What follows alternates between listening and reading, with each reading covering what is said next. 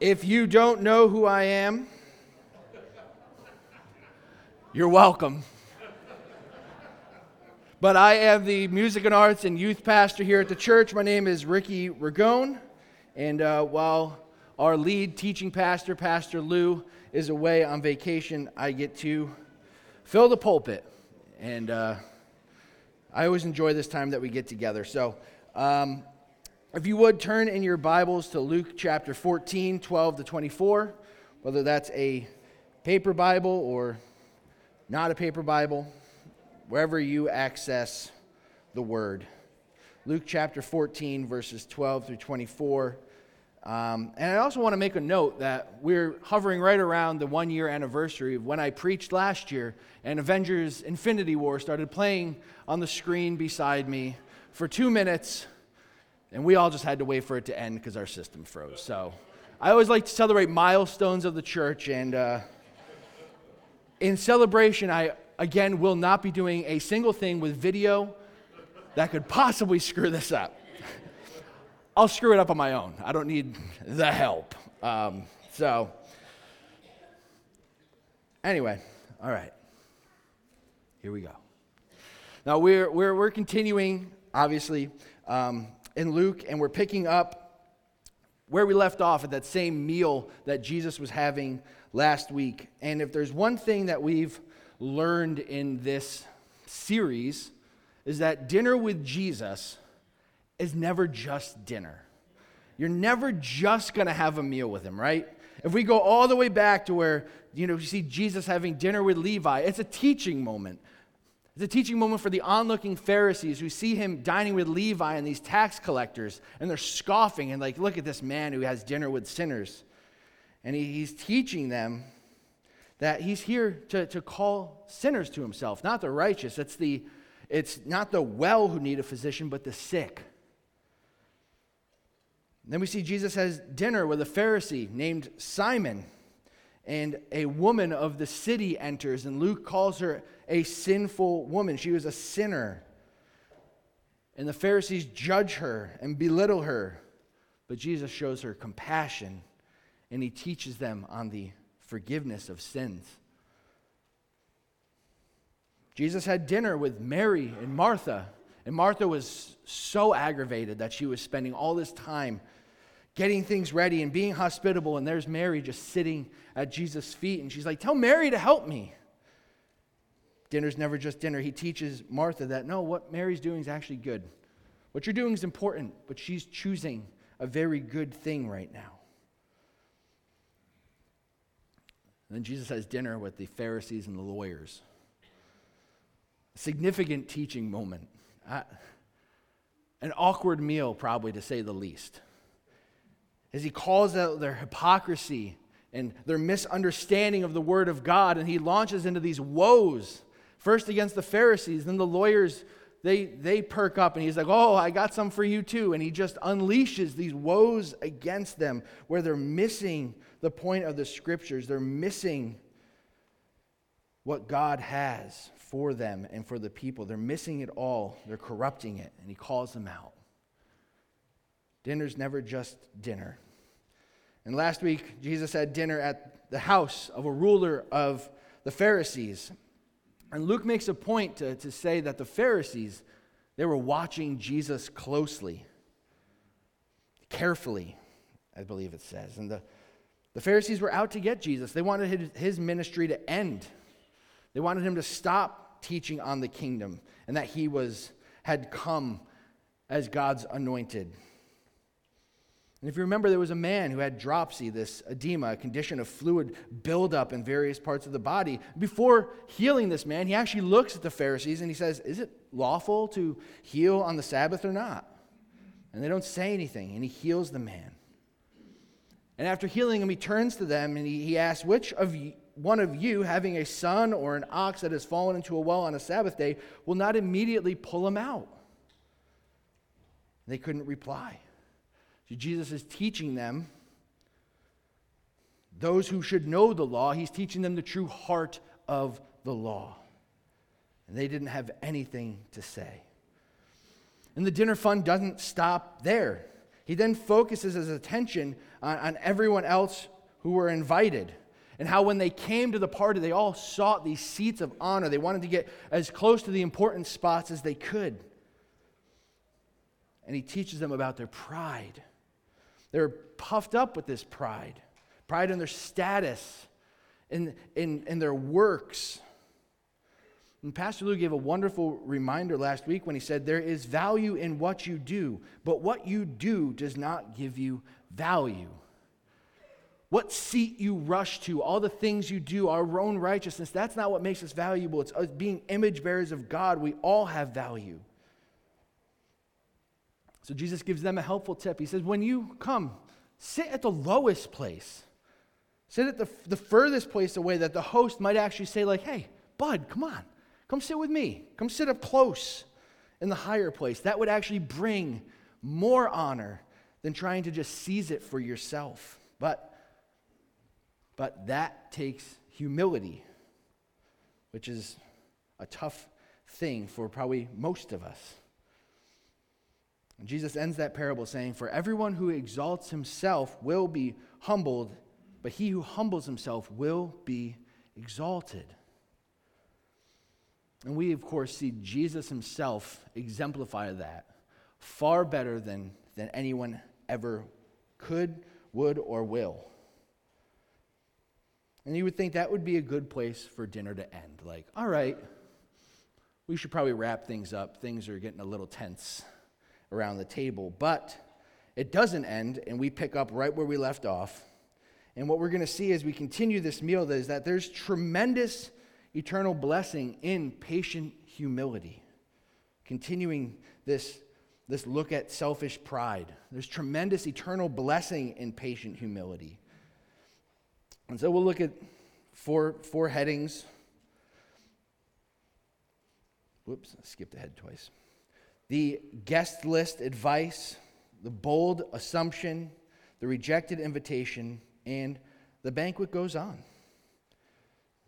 So let's look first at verses 12 to 14. It says, he had also to the man who had invited him, said also to the man who had invited him, when you give a dinner or a banquet, do not invite your friends or your brothers or your relatives or rich neighbors, lest they also invite you in return and you be repaid. But when you give a feast, invite the poor, the crippled, the lame, the blind, and you will be blessed because they cannot repay you, for you will be repaid at the resurrection of the just. So Jesus is turning his attention back to the host. And he's highlighting another aspect of selfishness and pride. He's looking at the guest list. Who is invited there today? See, they were in a scratch my back and I'll scratch yours type of culture. They were inviting people to their meals that would then in turn say, now you come over to my house and I'm going to give you a really good meal. And it was this cycle of repayment. There wasn't this true just hospitality. Come over because I just want to give you a meal. There wasn't that pure just giving to give. But true hospitality, true genuine care gives just to give without expecting anything in return. We see this principle. It's shown throughout the scriptures that these men were supposed to know. And Jesus challenges them in this moment. He says, don't only invite over friends and family and super rich people. Invite someone who might actually just need a meal, who truly needs to just be treated with someone who has dignity and value. Because as people pass them by on the streets, they're not feeling that. That was an unheard concept back then. And we see that in their society, that the poor and the handicapped, and anything that was different like that. They had their place out there, and the religious elite and those who looked good had their place in here, and they stayed separate. Let's not go near them.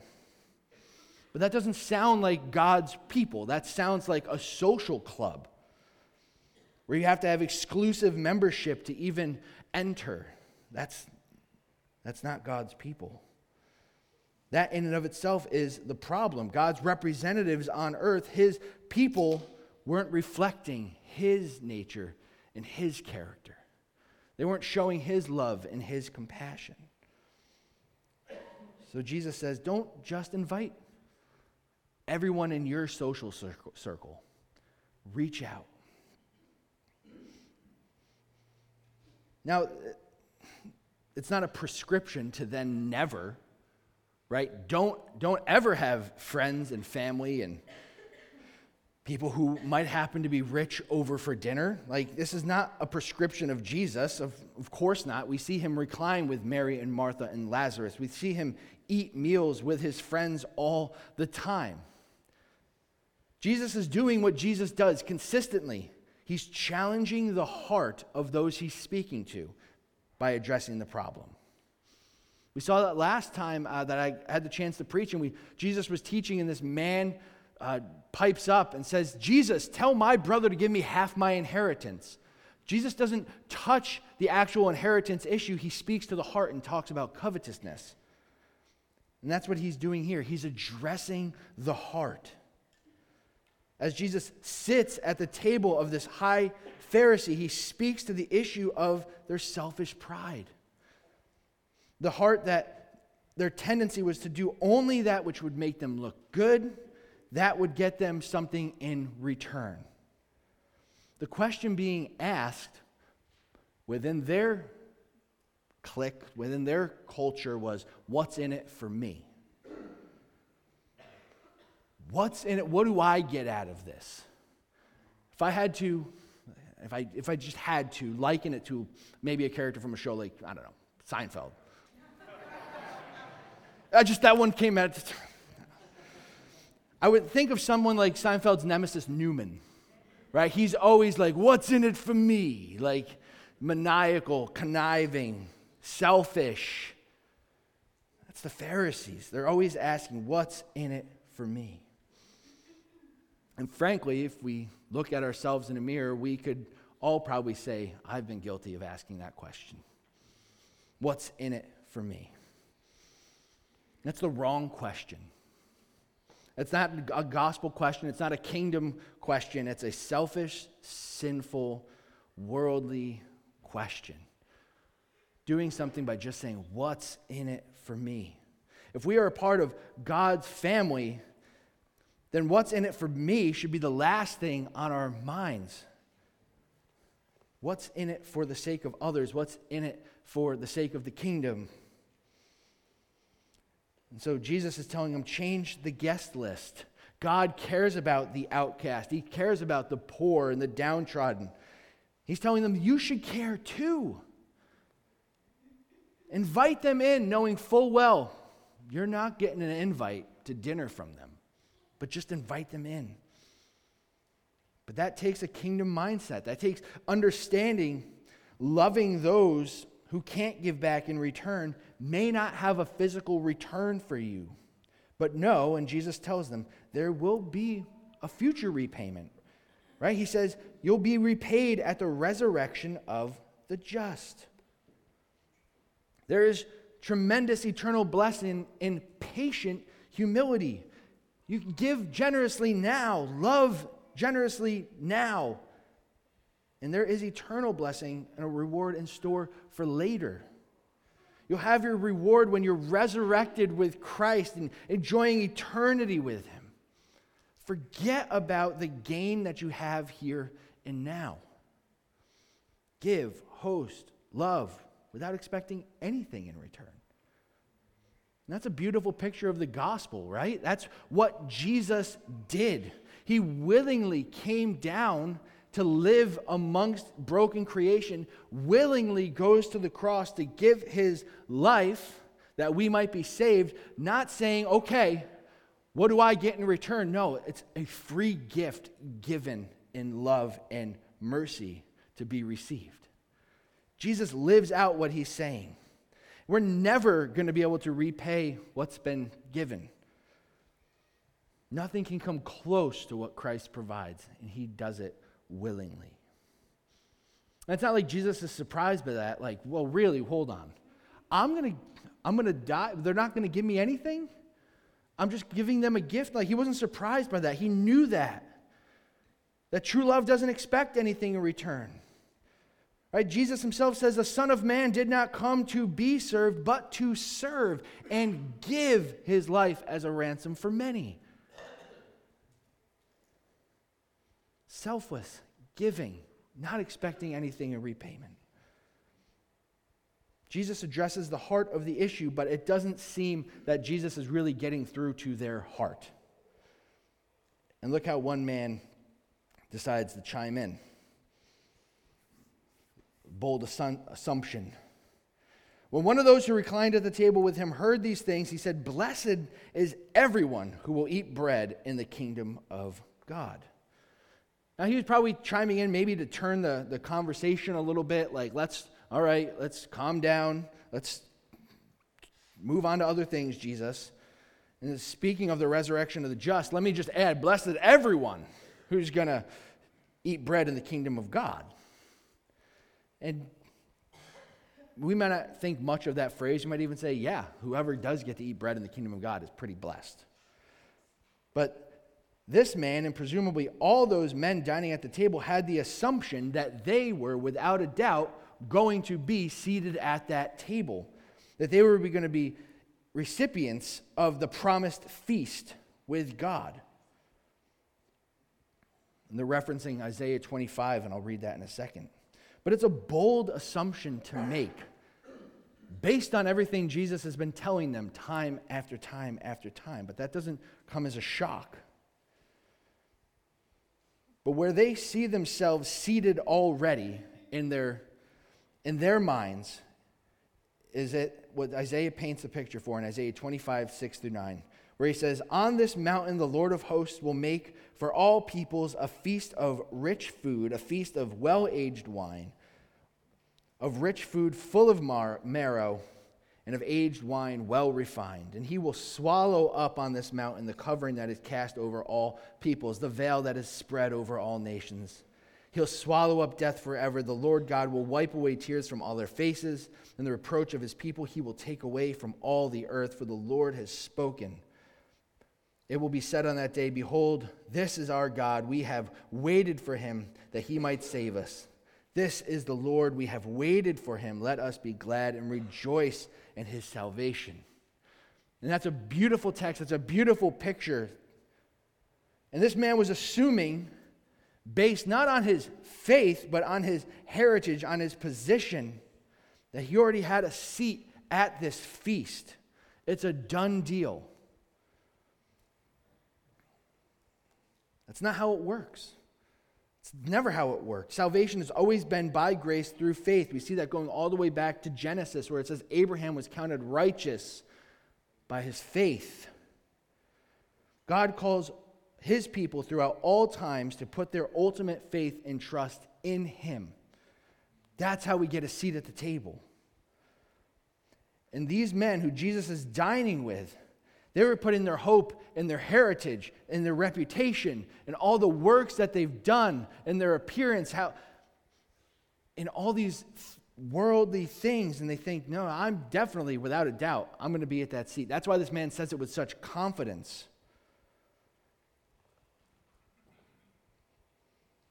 And he's probably trying to quiet Jesus down on calling out their pride and their selfishness. But in reality, it just gives Jesus a springboard to launch into the reality of the situation for them. So Jesus tells a parable. Jesus doesn't even acknowledge, again, just like the other time we see it, he doesn't acknowledge what the man says. He just goes into the parable. But he said to him, "A man once gave a great banquet and invited many. And at the time for the banquet, he sent his servant to say to those who had been invited, 'Come, for everything is now ready.' But they all alike began to make excuses. The first said to him, 'I've bought a field, and I must go out and see it. Please have me excused.' And another said, 'I've bought 5 yoke of oxen, and I go to examine them. Please have me excused.' And another said, 'I've married a wife, and therefore I cannot come.' So the servant came and reported these things to his master, and the master of the house became angry." It was customary back then for things like banquets and feasts to kind of have a two invitation type deal, where you had the initial invitation that would go out. This is like what we might receive in the mail. It's like, are you coming? RSVP, yes, no, how many people, fish, whatever. So they would RSVP. That would give the host, obviously, the idea who's planning, who can make it. The second invitation, which is the one we're seeing here in this text, is that the people who said they were coming, they're being notified. The feast is ready. Come on, let's go and enjoy it. To renege at this point would be a complete and utter smack to the face of the one throwing the banquet. But what Jesus is showing us, that despite that social faux pas, there's still just excuses flowing. The first guy is too preoccupied with a field that he bought. I bought a field. I got to go stare at it. I can't make it to dinner. Please have me excused. Like, you bought a field? You haven't seen the field that you bought? You got to go look now on the day of the banquet? Seems like poor planning. You got to go look at dirt? That's cool. The second guy is not much better. He's like, I just bought 10 oxen, right? 5 yoke, 2 apiece. But I didn't see them yet. I got to go check out and make sure that they are oxen and that I didn't hit a bad Craigslist ad. No one would buy 10 oxen without seeing them first. But he at least says, please have me excused. Allows the excuse, but these first 2 men, they say, please have me excused. The third guy, he decides to use his marriage as an excuse. Like, I married a wife, therefore I can't come. I really want to, but sorry, guys. I got to stay home. He doesn't even ask to be excused. He's just like, marriage, right? Kidding. Would let me go to the banquet all day long. That's not a good excuse. Like, maybe if he's like, we're drafting you for the military, he'd be like, I get a year off. I just got married. Like, that would make sense. That would have been biblical. But instead, he's just like, sorry, I got married in between the invitation and the whole thing. I can't go. But none of these are good excuses. All these examples that Jesus is giving is men preoccupied with unimportant things over this banquet, this feast that's been prepared for them. They're being selfish. The meal's already made. It's time to come and enjoy it, and they're saying, sorry, I can't make it. I have my own stuff going on. And what's the result? The master of the house became angry. And rightfully so. Anyone who's thrown a wedding, reception, and gotten married, had a reception, and you're catering it, and you have everyone RSVP, you got all your ducks in a row, the table settings. I never forget being like 23 and seeing how much like a plate at a wedding costs, even for a cheap one. And you're like, I don't spend that if I go out, but okay. And you prepare for the people to come, and then when the ceremony hits and you see empty seats, and you're like, that was $20 a plate. You get upset. And not only because the money that you spent, but you wanted the people there. You invited them, and now they're not here. You can sympathize with the master in this story. I understand. And what Jesus is getting at to this room of Pharisees and those alike, that as bad as the guests are in the parable, how much worse are they toward God himself? God set aside Israel to be his chosen people, and these leaders were to be leading them and demonstrating what being a follower of God, Yahweh, was supposed to be. Their lives are supposed to be set apart, set aside for his glory. They were living for his name's sake. They were invited to the banquet. And when Jesus comes to tell them, the banquet's ready, the Messiah is here, I'm the guy. Come with me. Follow me. The Pharisees are too distracted by their own stuff, their own kingdom. They reject Jesus. They're rejecting the summons. They're spitting in God's face. That's, again, not a shock to Jesus. John 1 tells us that Jesus came to his own, but his own did not receive him. They had their own agenda in front of them. And they've long forgotten truly the God that led them out of Egypt. They've forgotten the God who provided manna for their ancestors in the desert. They forgot the God who delivered their people from exile and restored them to their homeland. They're preoccupied with their status and their rules and their traditions. In the name of religion, they're willingly allowing themselves to be excused from the banquet for the earthly blessings that lie in front of them. They're missing that there's tremendous eternal blessing in patient humility. And Jesus is saying the master's angry. What you're doing is not honoring to him, despite what you may think. We need to ask ourselves, as always when we approach a text like this, how can we relate? Are we so different from those in the parable? How often do we make excuses for not coming to the banquet of God's word, the feast that we have in front of us? Available in more ways now than literally ever before. Books, phones, tablets, computers, whatever. You can find a Bible if you look for 5 minutes. Right? But we have our own excuses. I've got to do this. I've got to do that. I can't do it. I say we. I include myself in this. And I could go on with examples, but the master of the feast is worthy of our time, is worthy of our attention.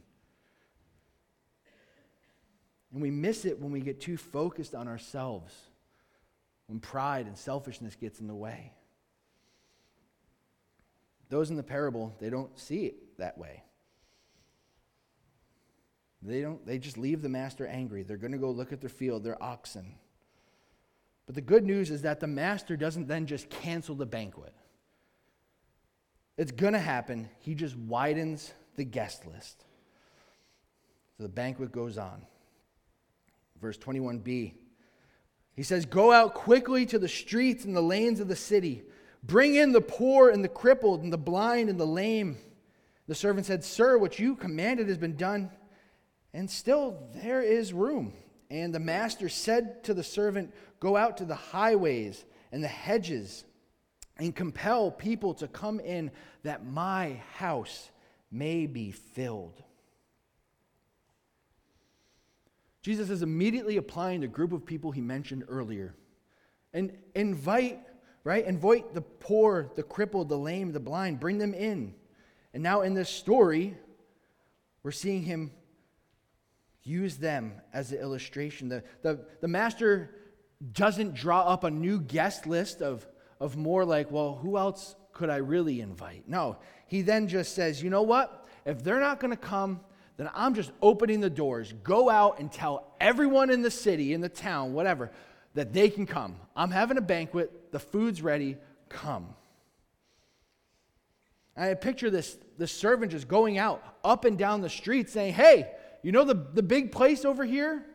Everyone's invited. We got a banquet. We have the best food. We got everything. Come. You're invited. It doesn't matter if you are rich, poor, whether you can walk well, whether you got to be carried. It doesn't matter. Come to the banquet. You're invited. Up and down the street so everybody knows. Some come, and surely some don't, because the servant comes back and he tells the master, he's like, I spread the word. I've told those who you told me to tell, but yet there's still room. And the master doesn't say, all right, get the takeout boxes ready, because I got a lot of food.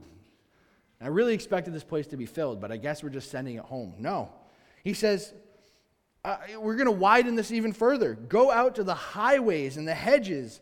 Compel people to come in, that my house may be filled. Go to those people who aren't even from our town and invite them to come. You know, it's like if we were having a banquet here and people didn't come who were invited. Shame on you.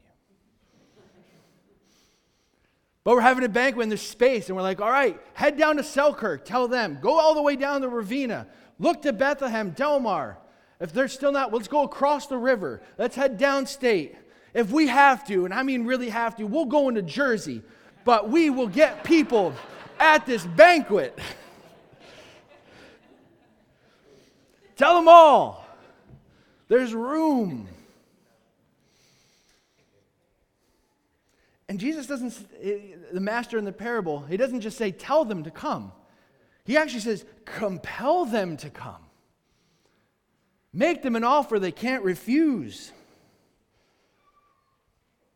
The master wants them to come. Why? So that his house may be filled with people who want to be there. No seat left empty. Standing room only. Come to the feast. And Jesus is describing, what he's describing here with this dinner party is this widening of the kingdom of God, the reach of the gospel. It's going from very small and localized to, no, this is expanding. All are invited to join. And it's expanding from the inside out. Jesus is reaching out to those that were still a part of the Jewish people, right, with the story by going out in their community. It's just not the elite anymore.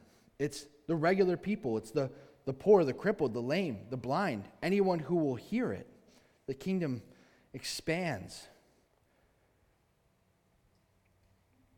The good news of the coming kingdom, the hope of the banquet feast, was going to the marginalized that society deemed unworthy of such an invitation. Jesus says, no, everyone who will come is invited. This harkens back to what Jesus almost got murdered for back in Luke 4 when he preaches in the synagogue. When he stands up to teach and he says, the Spirit of the Lord is upon me because he has anointed me to proclaim good news to the poor. He has sent me to proclaim liberty to the captives, recovering of sight to the blind, to set at liberty those who are oppressed, to proclaim the year of the Lord's favor. And he began to say to them, today the scripture has been fulfilled in your hearing. If you remember, people got rather upset at Jesus and tried to toss him off of a cliff. People don't like to hear. Back then, they did not like to hear, this is for everyone. The kingdom was here for those who have been on the outside looking in. Jesus is demonstrating the value of all of God's image bearers. The high and the low, the rich and the poor, the healthy and the sick, the free and the captive, everyone. And once that word went to everyone in the city, it just went out further. The scope is looking beyond Israel, outside the city limits, to the highways, the hedges. And what Jesus is doing when he says that, and they would understand this, is he's saying Gentiles. And for them, that was the G word. That got people upset. What do you mean the Gentiles are now going to be invited to the banquet? Whenever Jesus starts bringing the Gentiles in the mix, people get a little more defensive.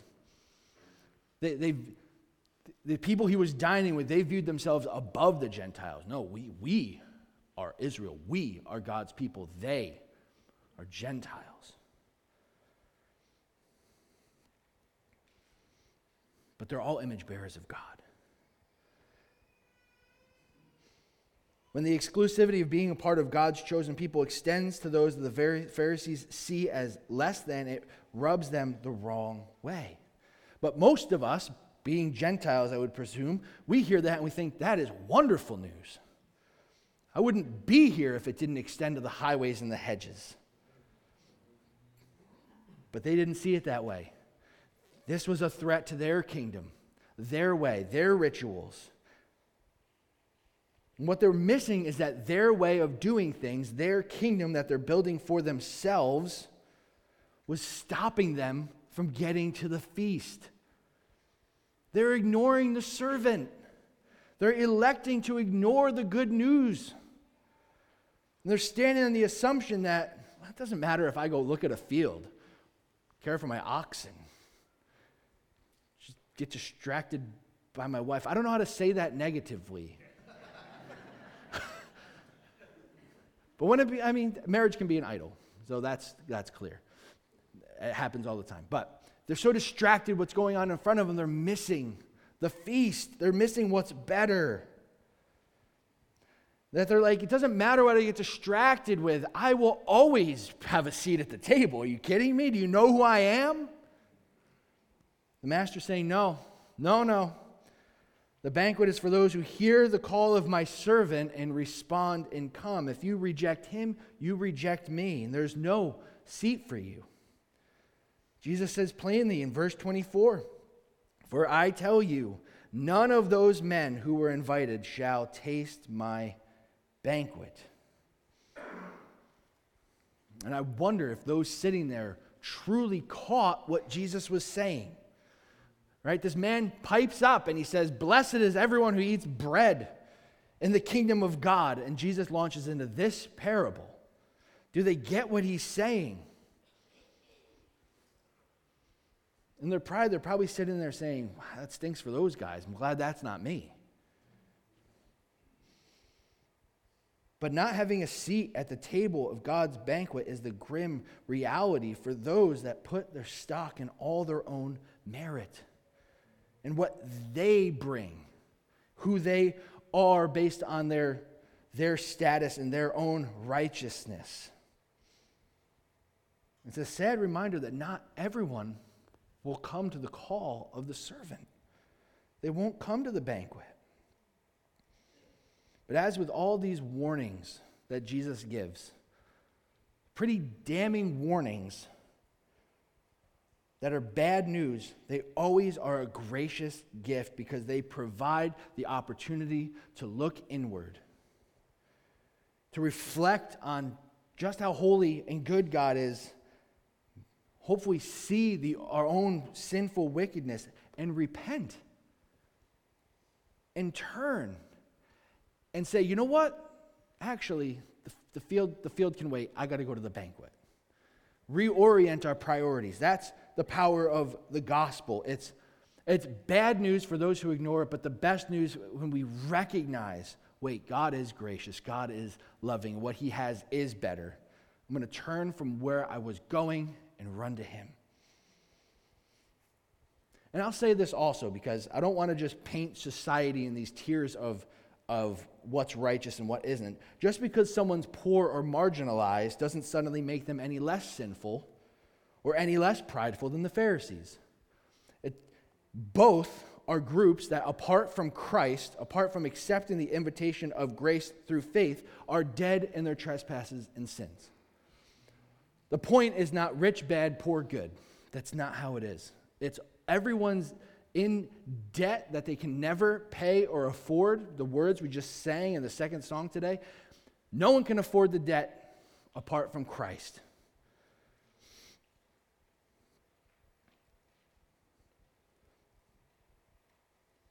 It's not about one group is better than the other. It's the group that heard the call, saw that was being told to them was good and was better than what they have before themselves, and they went to the banquet. And today, Jesus is calling us to the same thing. He's calling us to see he's better than those things that we are prioritizing in our lives. He's better than the sin we chased. There's a feast that's better awaiting for us if we would see it and we would respond to the call through faith and trust. He'll take us to that banquet. Do we see that? Do we believe it? There's tremendous blessing in humbly leaning on Jesus and patiently awaiting the eternal reward that is to come. So what does that mean for us in the here and the now? If we've received that gift of salvation by grace through faith in Christ, we become the ones on the streets telling people, hey, there's a feast. The master has a banquet like nothing else. Come to the feast. It's open to anyone who will take the step of faith. That's what we're called to do. We become the heralder. Right? We have a great commission. Matthew 28, 19 and 20. Go therefore, make disciples of all nations, baptizing them in the name of the Father and the Son and the Holy Spirit, teaching them to observe all that I've commanded you. And behold, I am with you always to the end of the age. And I think of what Jesus tells the disciples before he ascends. He said, you will be my witnesses in Jerusalem, in Judea, in Samaria, and to all the ends of the earth.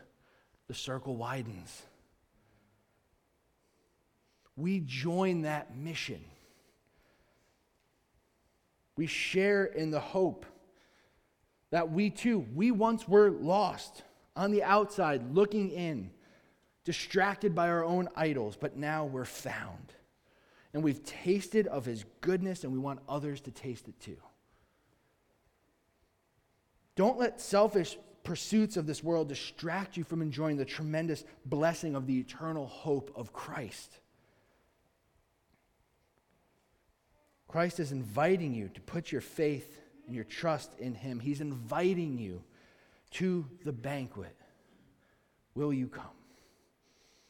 Let's pray together.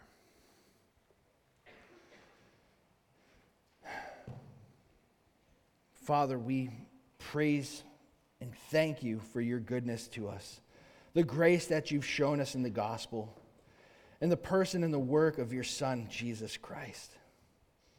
And we just ask that you would help us to see this morning the beauty of the salvation that's offered through the cross, his shed blood, and the empty tomb. That our ultimate faith and hope would be on Christ and Christ alone. Let us see that he's inviting us to something better than what's in front of us. And may that invitation humble us. That in light of his goodness, we would see the reality of our sin, repent, turn to him, that he would forgive us of those sins. We don't deserve the invitation of the feast, but we thank you for graciously extending it to us.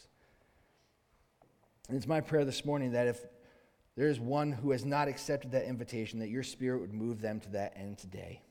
That you would reorient all of our hearts and our minds on seeing your beauty and your goodness. That the Master's banquet is better than anything we see before us on this earth. Help us to see the tremendous blessing that awaits those who humbly and patiently lean on you and you alone for salvation. We pray this in Jesus' name. Amen.